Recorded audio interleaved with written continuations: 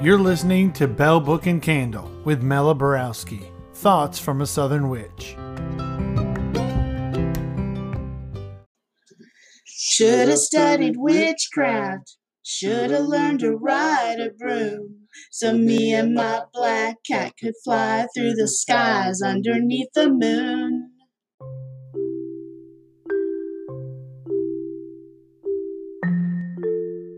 Hey y'all, it's Mela, and I'm the Witchy Southern Belle in Bell Book and Candle. Our special guest today is author McCullough Cayley, here to talk about her personal story of living a Celtic life here in modern America. McCullough, thank you for being on the podcast. Thank you so much for having me. Tell us a little bit about your background as far as your personal story. What do we need to know about you to better understand this point of view that you're going to be telling us? My early childhood memories are of no electricity, no running water, very primitive kind of background. Wow. Obviously, I've escaped that. I'm no longer living like that. How long did you live that way? In my memory for 12 years, but I've had medical problems, so it's all kind of sketchy about all of that. But people can read about it in my autobiography, Noria, which is what got me into writing when my American mother asked me to write about it. So that really kind of is self-explanatory if they read Noria. Where do we find that? Amazon.com is where you can find Noria and my other books as well. Awesome.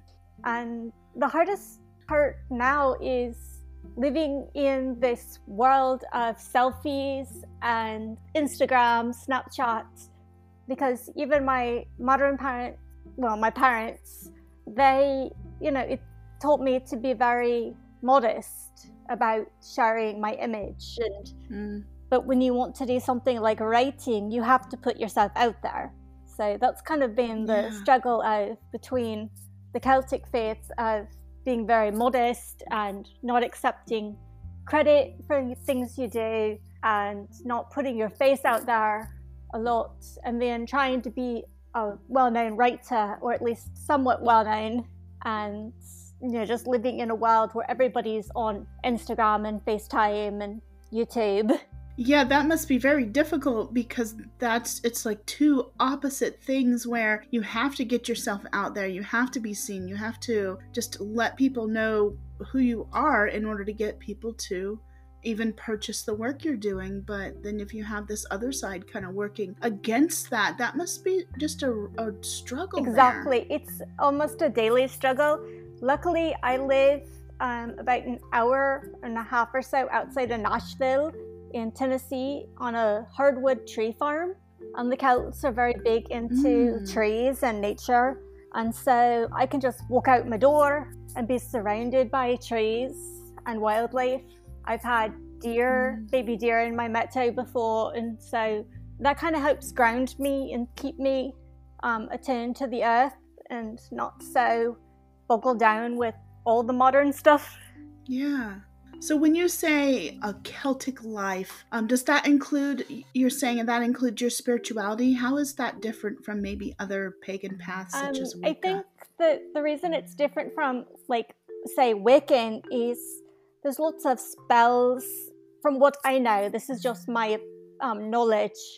I don't know much about Wiccan, but I do know that they have lots of spells, lots of reading from the Book of Shadows. They use incantations, charms. Celtic faith is more about Mother Earth and Father Sky. We are very in tune to the earth. We get as much as we can from the earth. We grow our own food as much as we can. Some people, even like in Northern Europe, will grow their own wheat to make their bread and things. It's not exactly good on this rocky soil that we have here in Tennessee. But we have only one, on the entire compound, which is 2 houses, there's only one television. No cable. So it sounds like it's still, to certain people, that would sound still pretty primitive. Yes, yeah. I have friends that have got, tellies all over the house and smart houses that will turn on their alarm for them the second they lock the door and things. Right. And I mean, that's fine. If that's how people want to live, I have no problem with it. It's just not how we live. Right. What is the strangest thing that you have had to become comfortable with in this switch from your childhood to this modern America? Taking pictures of myself. I finally found, thanks to one of my nieces, Snapchat, and I just played with it because the publishing company wanted pictures for the book. I just got asked to do advertising for a local non-profit, and I want to do those things because they're good. The local non-profit's an excellent company, and that's been the hardest thing, is getting out of that shell. But luckily, I have a friend who's an actress and a model out in California, and she's been really helpful she was there during my first ever photo shoot, and she was like really helpful, and in fact, she took the camera and was taking pictures, and that was really fun because it made me laugh and made me comfortable. Nice. Yeah, that's always important, is just to find a way to just feel comfortable, not only with your own skin if you're not used to having pictures taken of yourself, but just to be comfortable in the environment as well. I mean, I'm definitely not going to do it for a living, but I do want to be at least comfortable, when someone's snapping my picture at an event or something, I want to at least be comfortable that way. Yeah. What else have you had has there been any belief systems or just ways of living that you have had to completely transform with this life in America? I've had to transform. It's really not a belief system. It's that I've had to just kind of get over the shell shock of so many different types of cultures and things coming at you, but it's also so wonderful that this is a country that's got so many different cultures and everything happening at it. Yeah, they definitely call it a melting pot for a reason. What drew you into writing? You said you wrote your autobiography. Was that kind of the first start into the world of writing? It was the very first start. My mom, during these health problems, asked me to write about this life, and I did. And she asked if I should get it published. I did it through a glamour publishing company that no longer exists, but CreateSpace loved the book so much that they said, you don't have to pay, we'll just let you do whatever you want, published through us. So it's like one step up from glamour. It's not like a major publishing company, but it's I would love to have like Random House or some company like that pick up the books. Like, this is good. What other types of books do you write? I write about one of the first known female ocean rescue. We don't know if she was an official captain, but it was told that she had a degree in medicine and she would do surgeries on the beach in the 30s and 40s. Back because they didn't think that females could be doctors.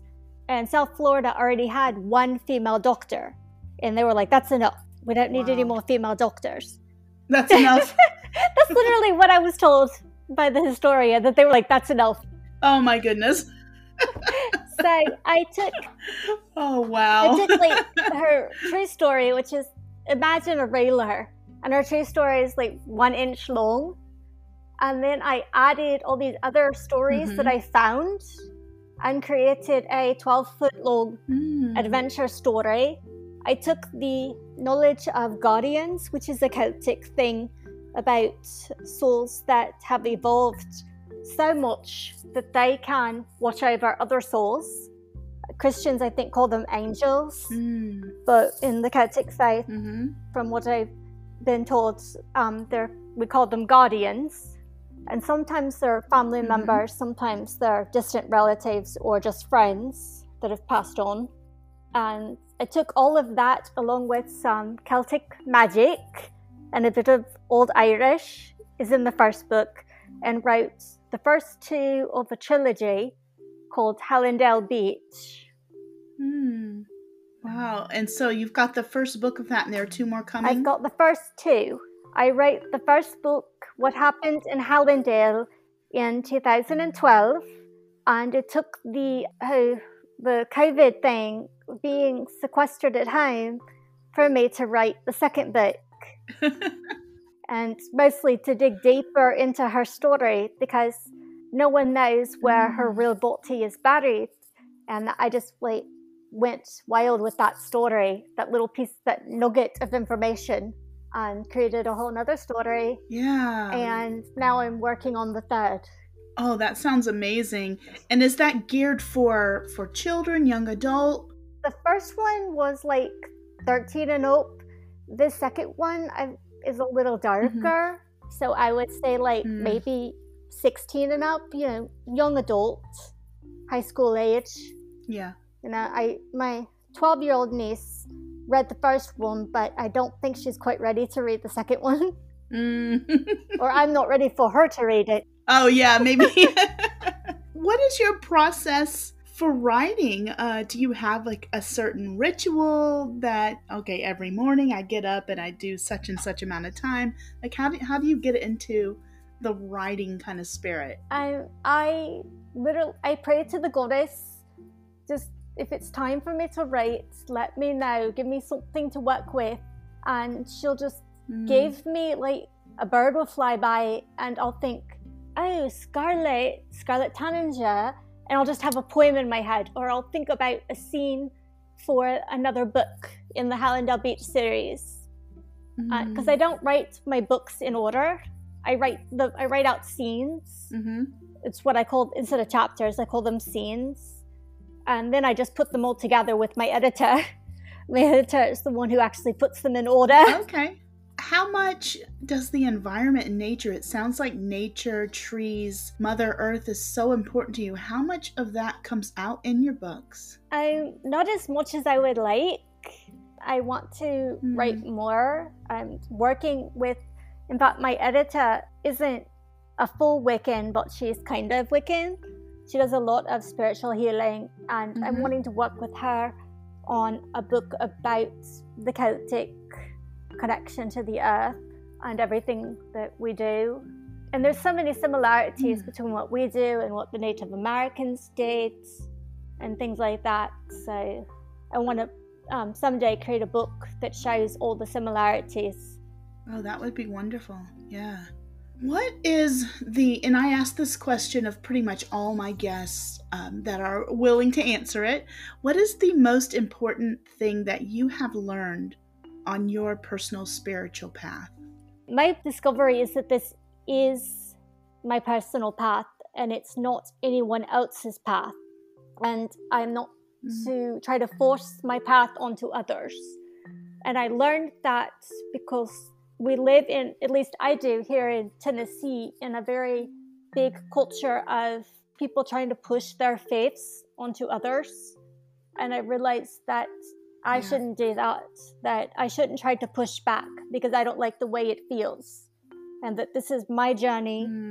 And it's really, even others in the Celtic faith can't have this journey the way I see it, because we're all individual. Yeah. That's so important. When I went to school, I love this kind of quote or story that I was told, that everybody is walking their own path up to the top of the mountain, and everyone's going to get to the top of the mountain. Only the people who are walking around the bottom telling everyone else their path is wrong are the ones not going to make it to the top of the mountain. That is so true. I love that quote. I love that. I love that. I love that. Just Me that too. whole idea. Yeah. It's don't worry about other people's path. Just go your own. Yeah, just walk your own and get up there. And if you're taking the hard side of the mountain, or hey, if you're being dropped off by a helicopter, you're still getting there. Exactly. I want to know more about your thought process of coming up with ideas, because I've done a little bit of writing. I'm trying to write a book, but I have not quite finished it yet, and I've been trying for about 7 years. So, well, it took me from 2012 to 2020 to write awakening the truth. So, I mean, it can take a while. Okay. But like I'll use those 2 books. I'll use the Hallandale Beach series as an example. It's kind of strange and it might sound a little morbid or freaky, but if I am stuck on a scene, I will stare at a picture of the real Captain Thomas, of Laurie Thomas, and I'll just say, okay, Laurie, talk to me. You know, what do you want me to tell? And yeah, aside from the fictional parts that I kind of add in, I feel like all the true parts, she's kind of helped me word. You know, I'm basically telling her story. You know, her husband was a drug dealer and he was using lifeguarding as a front for his drug business. And so she's I'm helping to tell her story. And if I get stuck, I just stare at her photo and I'm like, help. And sometimes I have to stare for 30 minutes, but it'll come if I'm patient. Okay, yeah. And I mean, I don't know what kind of book you're writing, but, you know, just look at something that symbolizes what you're trying to write and just let your mind go. And you might see some words coming or some images, and you might get a story in there. Yeah, I love that. Mine's complete fantasy, like the Hobbit kind of fantasy type of thing, which I think those could be really difficult. You've got lots of room. Yeah, so much room. You know, to write complete fantasy, there's no rules. Yeah, it's just a matter of making myself sit my butt in the chair and write. I find other excuses and other things to do. Lock yourself in a closet with your computer. There's no distractions in a closet. Hey, there you go. I've done it before. I like that idea. I've done it before. You just make sure the door will open. But yeah, just shut yourself in the closet. Don't bring your phone in there. And don't turn on the internet on your computer. Just have the writing part. There's no distractions. See, that makes so much sense because when I was doing my most writing, I was taking every weekend going to my parents' house. They have a little bedroom and they set it up as a little writing space for me. I had a little bed there. I'd go there and I'd write all weekend. Then I'd go back to, you know, my home and my goats and my family and everything else. But when I'd go there, it was with the purpose and it was almost like a little closet. And yeah, so that makes so much sense. And here, now we all live on the same property. They live in a camper while they're building their house. There is no, I have to go in my closet. Yeah. I have to go in my clothes closet in my bedroom. Yeah. That sounds so ridiculous. If anybody who's listening is a writer of anything or just trying to really get something done, a thesis, whatever, that sounds like such a good recommendation. Yeah, I do it. I've done it more than once. I have a pretty big storm shelter closet in the little house that I live in on my parents' property. And I'll go in there and I won't take my phone and I don't have Wi-Fi at my little cottage. Personal choice. And so I just write. I mean, there's nothing else to do in there. Yeah, you have to. You have to. That's awesome. It doesn't mean that it's always good writing. True, you just get it out. You just write. So what are you growing in your garden this spring? I know that is so off the wall. That's okay. But... My mom's the one who does the gardening. I'll take it over when she can no longer do it. But she's 70 and still gets out there and does it. She's like, I want to do it until I stop. Wow. But let me see what she does. Let me see if I can remember. Zucchini, turnips, all kinds of vegetables, carrots, squash. We've tried potatoes and the soil does not like potatoes, so that didn't work. We had a late freeze, so I don't think the berries are coming out this year. We have blackberries and blueberries, but I don't think they're coming out. The lemon trees are in the green room and they're doing well. So are the limes. Oh, awesome. She'll grow watermelon later. And we have hickory nuts. And I don't know what other kind of nut tree we have. I'm so excited because I have a raised bed garden this year. So I've got turnips out there as well. Yeah, she used to do those. And then now that she's gotten older, she's taken feeding troughs, like the kind you do for cattle or goats, and filled them with dirt so she doesn't have to bend over as far. Oh yeah, I have some disability, some mobility issues with my fibromyalgia, and so that's why I have my boxes that my husband built for me, just so that I don't have to get down into the ground. So I totally understand Yeah, that. and I mean, she's pretty mobile now, but like I said, she's 70 and she knows that, she's not going to be completely mobile for a long time. So she wants to be able to do it. Yeah, totally understand that.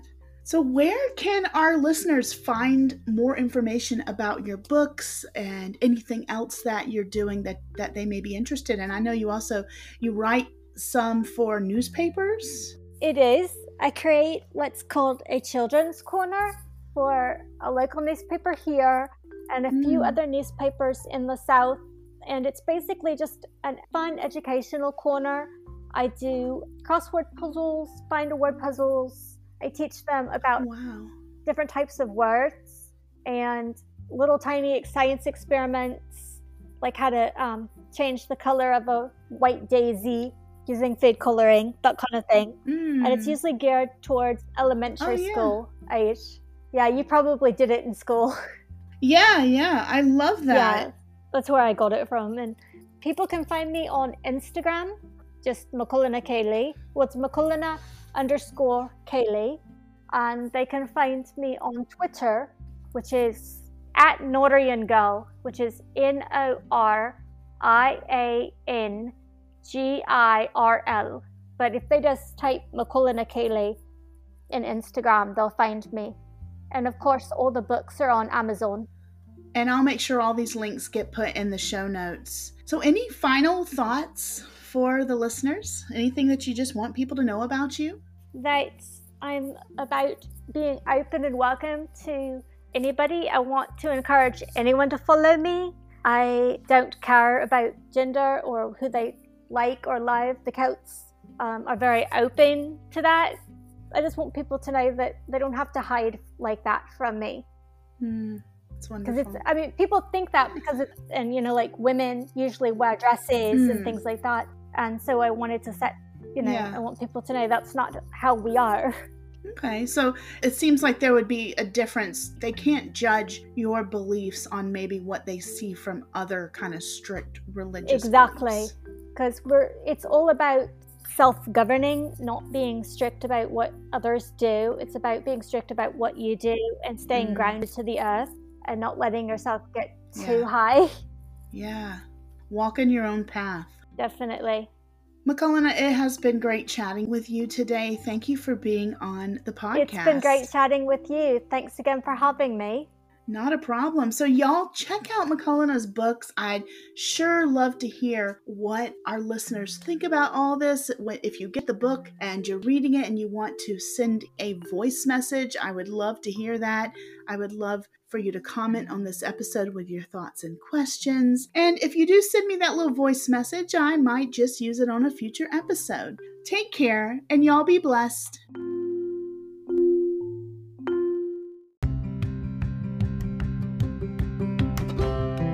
Thank you all for listening to Bell Book and Candle. You can follow Mela on Instagram and Facebook at Bell Book Candle SC. That's Bell, BELLE. Or become a patron at patreon.com/Bell Book Candle.